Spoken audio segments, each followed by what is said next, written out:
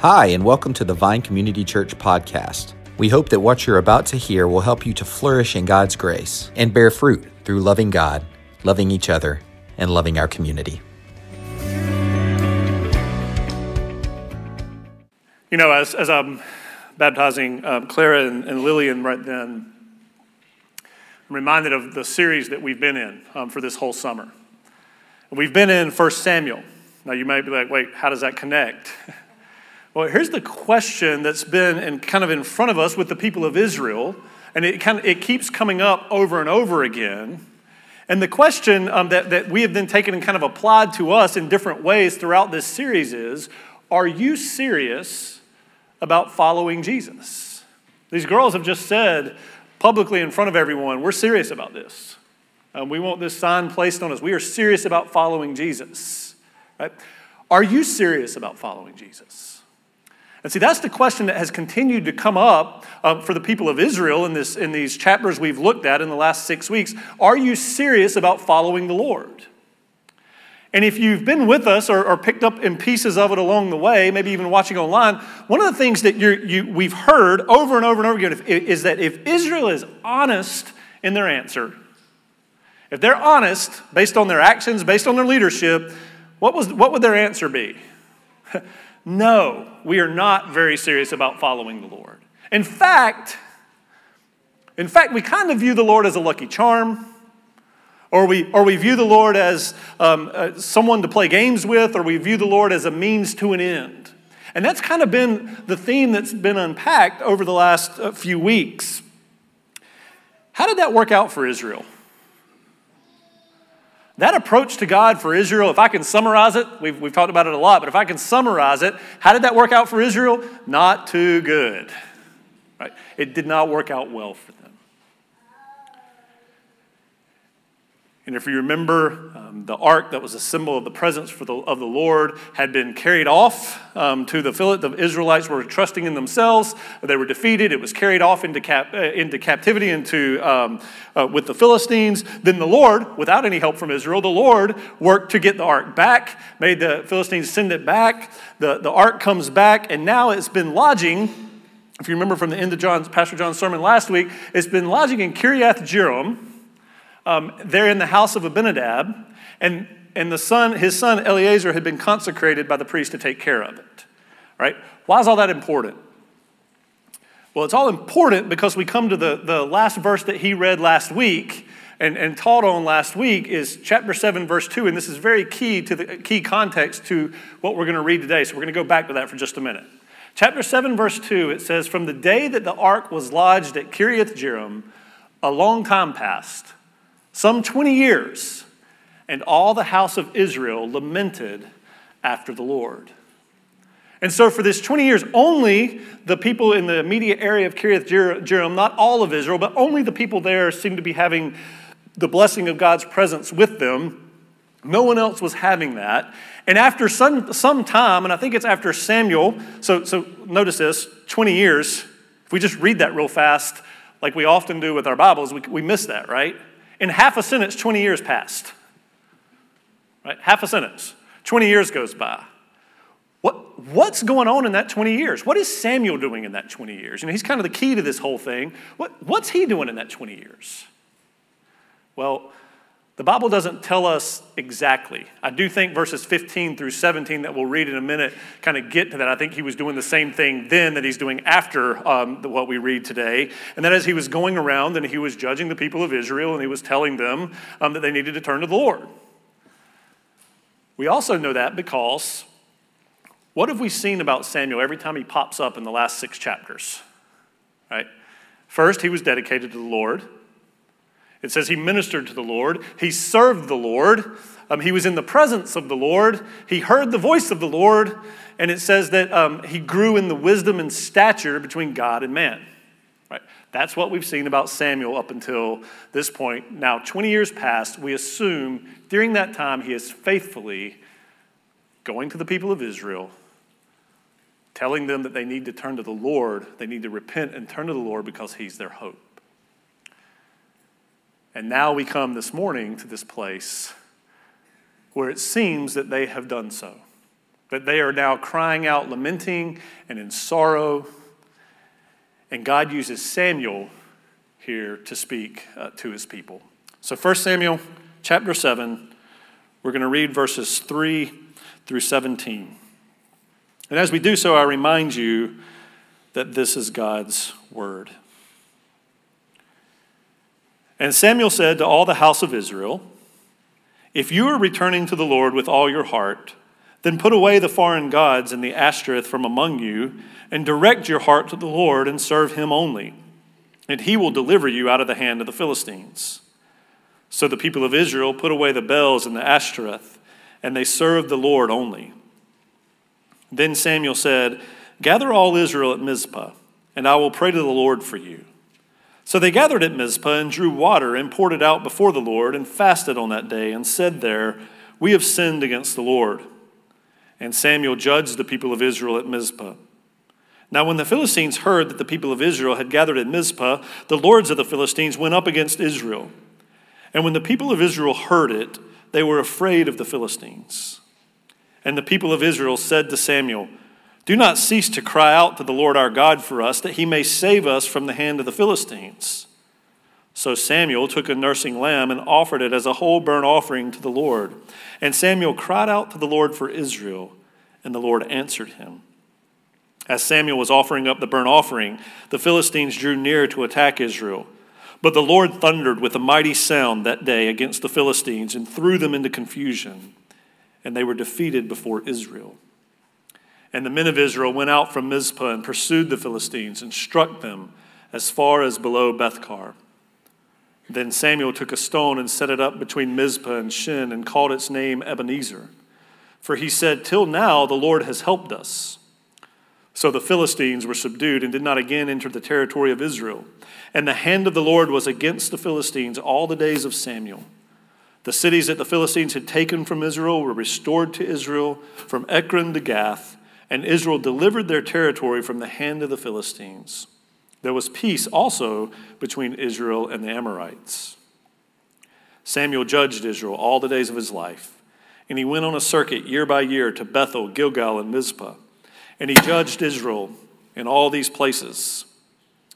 Then he would return to Ramah, for his home was there, and there also he judged Israel, and he built there an altar to the Lord.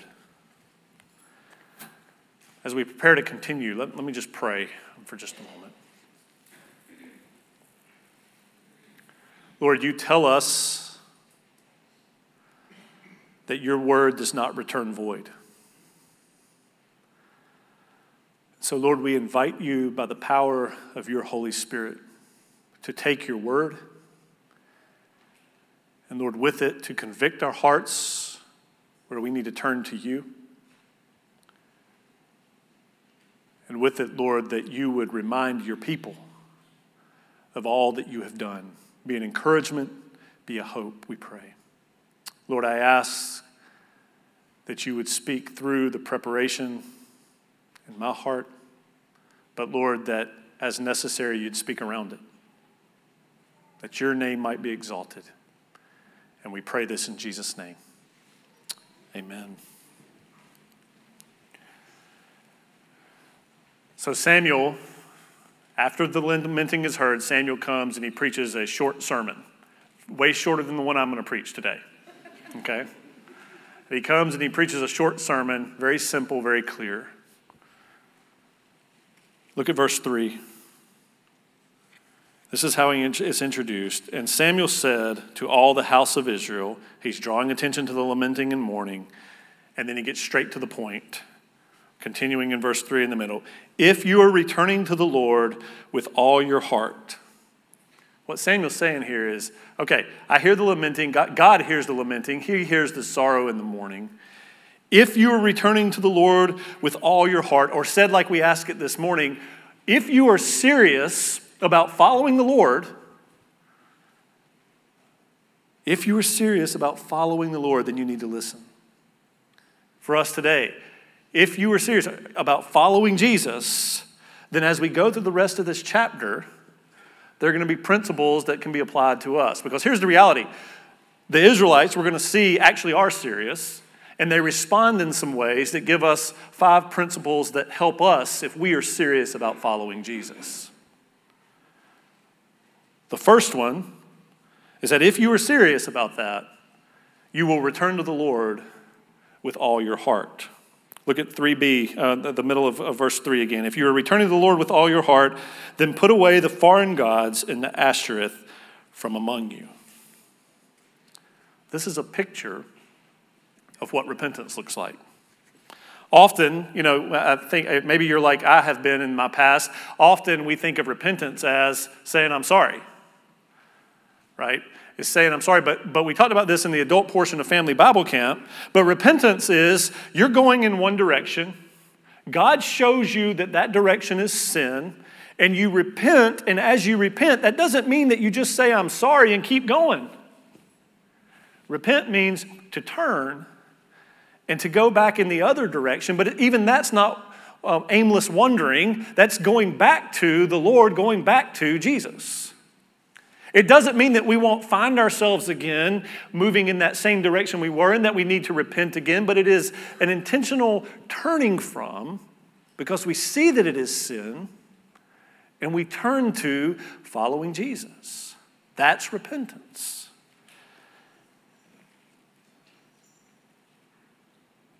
The people of Israel here, though,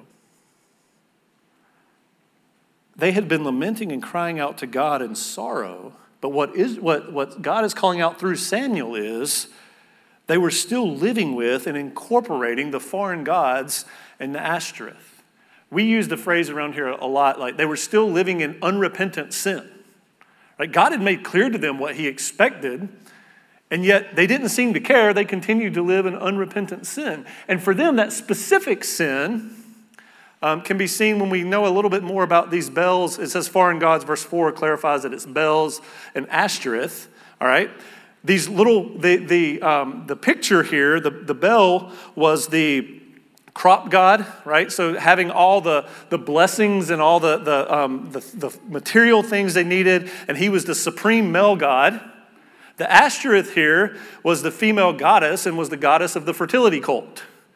Okay? And so what he's telling them now is, you're still mixing those things in, and what the Canaanites were known for was mixing this idea of just having everything they wanted and pleasure and having all these things, and having this, being able to take the fertility goddess, right? So the physical pleasures, the sexual indulgences, and take all that and combine it together with religious duty and devotion. Right? And so it was appealing, and it was all mixed together. And the Israelites were mixing it together with following the Lord. God said, you can't have it both ways. You can't have it both ways. If you are serious about following me, then you need to acknowledge this as sin. You need to repent. And you need to run from it and run to me as many times as it takes. Now, it's not hard to apply that, is it? It's important for us. We live in a culture that idolizes both material things, and we live in a culture that idolizes physical pleasure and idolizes experiences.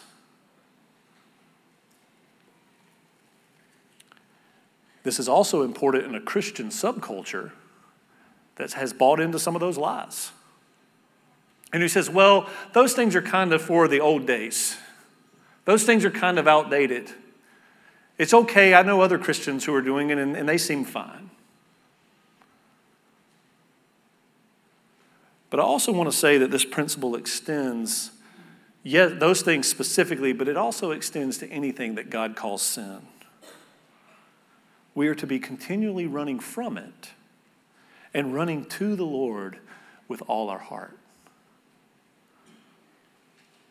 That leads to the second thing that will be growing in our lives if we're serious about following Jesus. And that second thing is that you will direct your heart to the Lord and serve him only. That's the third part of verse 3. Direct your heart to the Lord and serve him only. How do you know if you're doing that?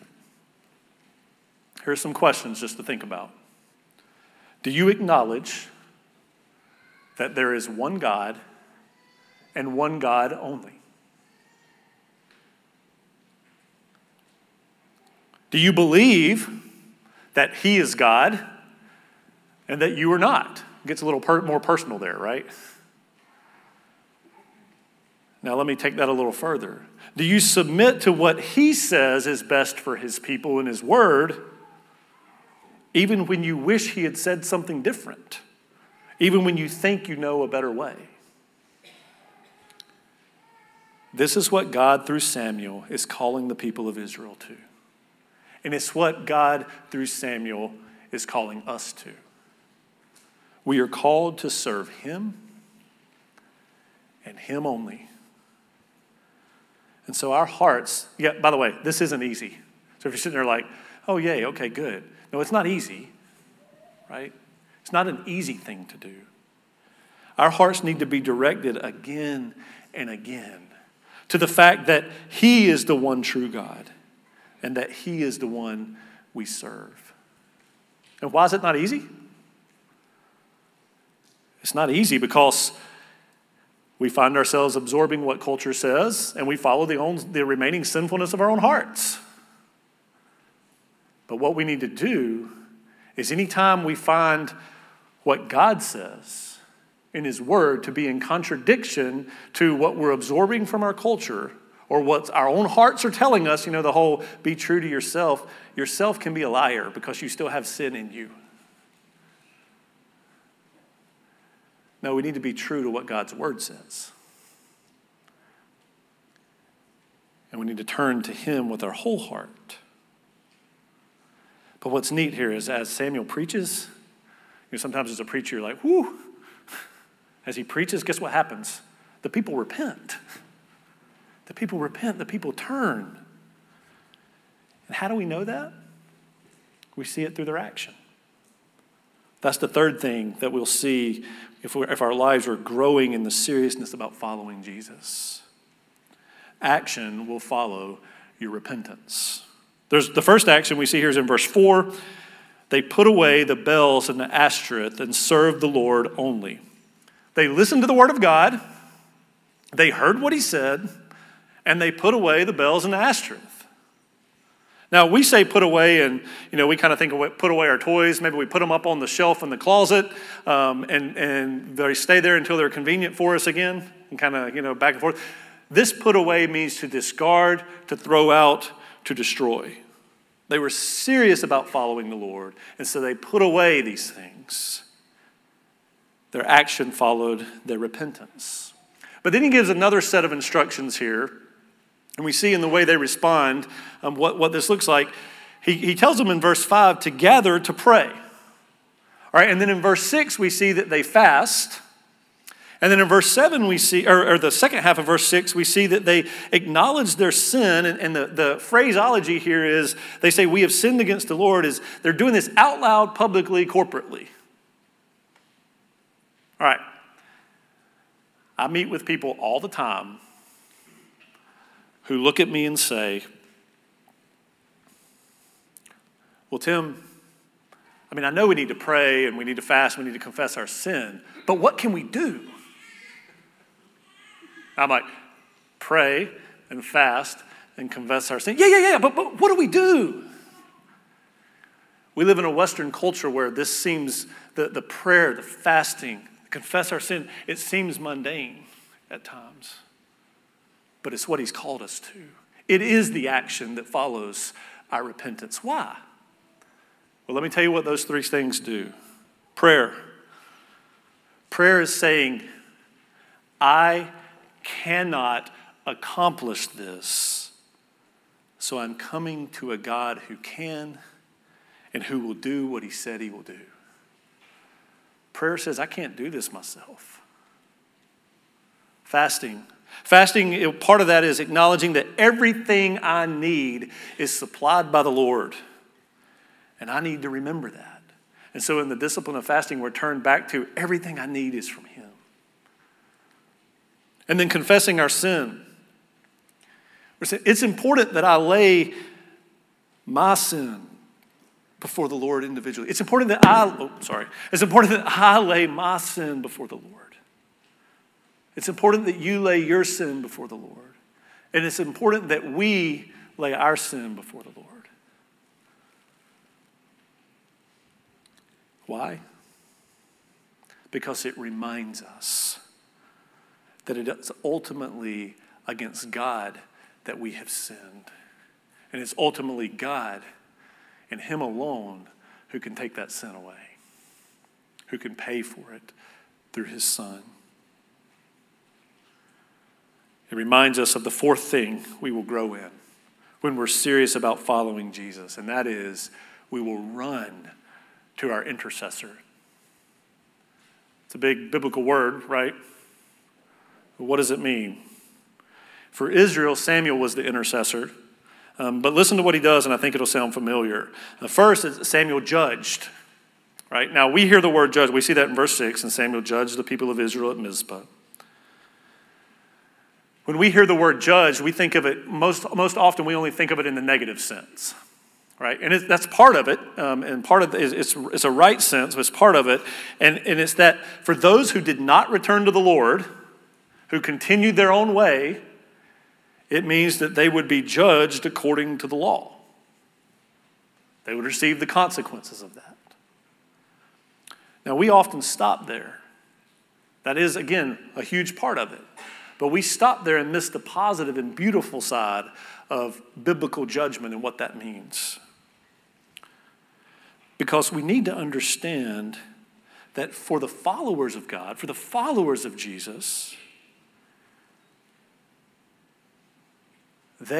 we are assured in God's name, upon repentance, that there is pardon for our sins. That we have been reconciled to God through the work of the intercessor. So in his judging of the people of Israel, Samuel was interceding for them as they returned to the Lord. And we see that even more clearly in verses 8 through 9. I'm going to read that for us. And the people of Israel said to Samuel, "Do not cease to cry out to the Lord our God for us, that he may save us from the hand of the Philistines." So Samuel took a nursing lamb and offered it as a whole burnt offering to the Lord. And Samuel cried out to the Lord for Israel, and the Lord answered them. Now just breathe for a minute, because I want you to think about this picture for a second. All right? The people of Israel have come. They did not come to Samuel at Mizpah prepared for battle. They did not bring weapons. There's nothing about that going on. They came to do what? To pray, to fast, to confess their sins. They came to worship the Lord, to turn back to Him together. And while they're there, the Philistines see this as a grand opportunity. It says they heard that the people of Israel had gathered together, and so they came up against Israel. And Israel looks around and sees the Philistines and says, "Samuel, hey, Samuel, do you see what's going on here? Pray to God for us that He may save us."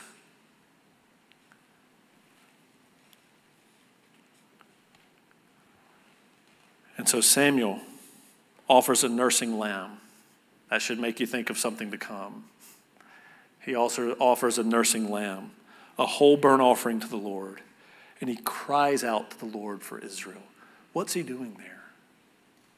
He's saying it's only in the work of the Lord that you will be saved. He showed them that only the Lord can save them. And then watch what happens in verse 10.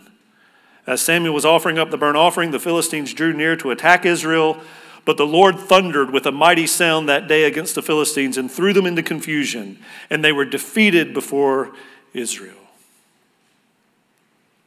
Without weapons they would normally have used, only with the prayer and the fasting and the work of the intercessor were they delivered. And how did that deliverance come?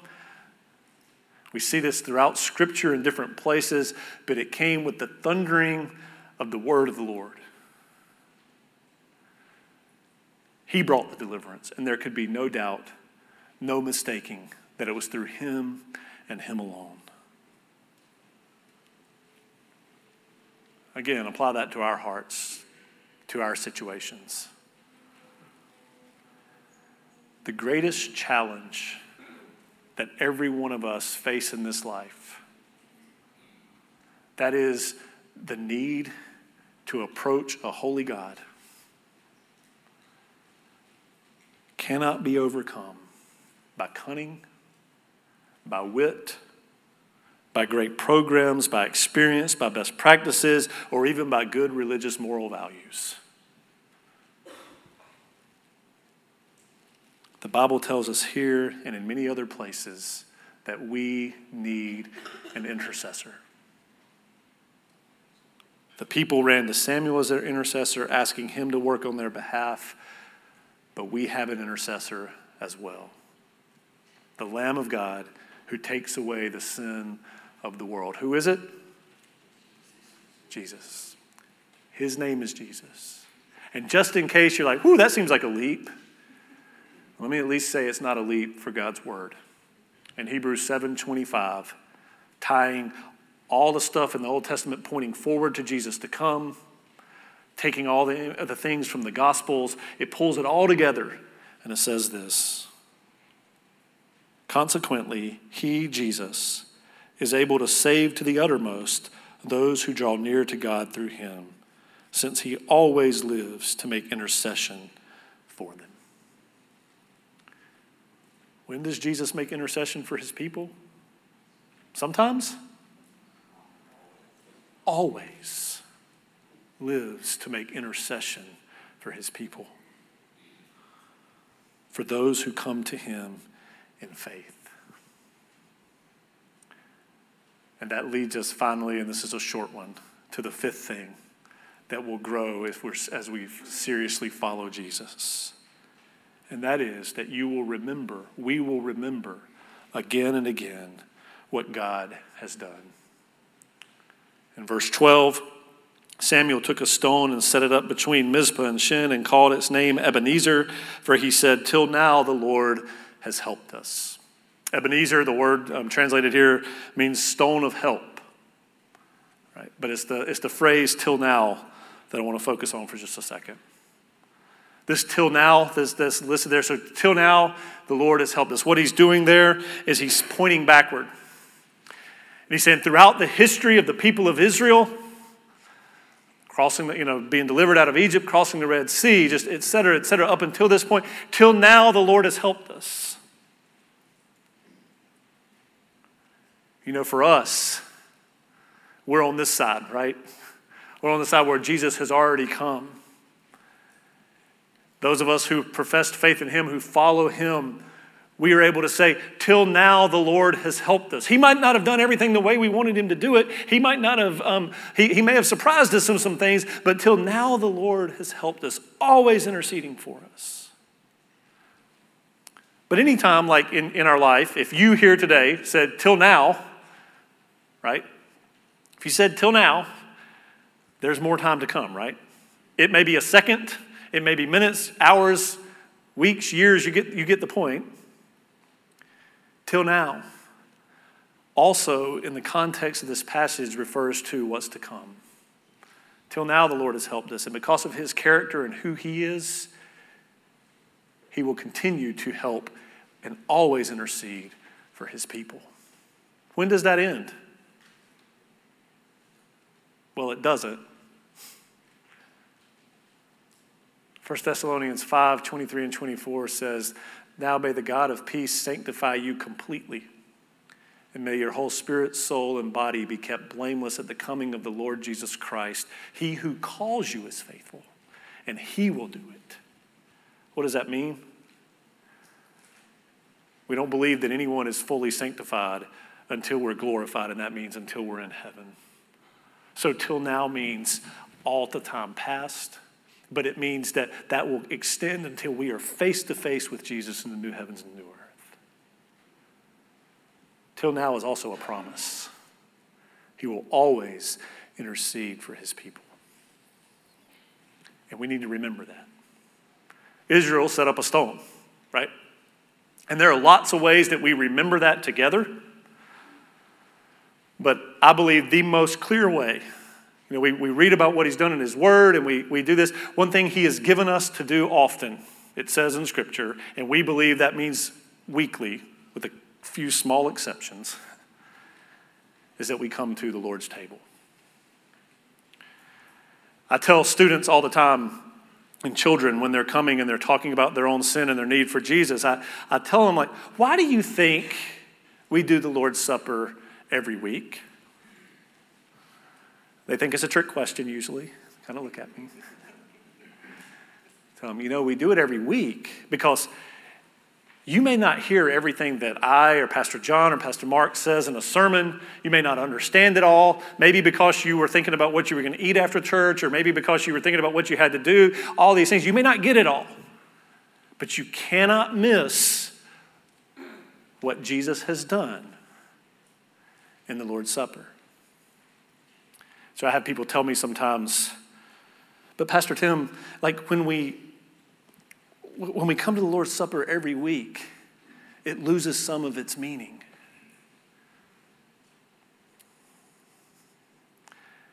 I've actually looked at someone before and said, baloney. If it loses some of its meaning, it's an issue of our hearts.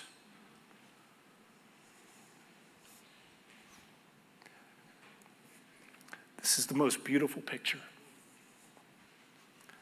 of what God has done. And I need to remember that over and over and over again, and so do you. Because it reminds us not just in our heads, but he's spiritually present and he does work in our hearts. And so we need to come to it again and again and again. And so I want to invite you to come to it today. But in preparation to come, I want to ask you today to first, if God's showing you any of those places that you need to turn, to repent and run back to him because you know he's shown you sin and you're going in that direction, you need to turn. Take a few minutes and share that before him and ask him to do that in you. But then after you do that, as we prepare, I want to challenge you to also say today, Lord, thank you for what you've done. Help me remember that in my heart and my mind today. Thank you for what you've done. Take a few minutes of silent prayer, then I'll bring us together for his table.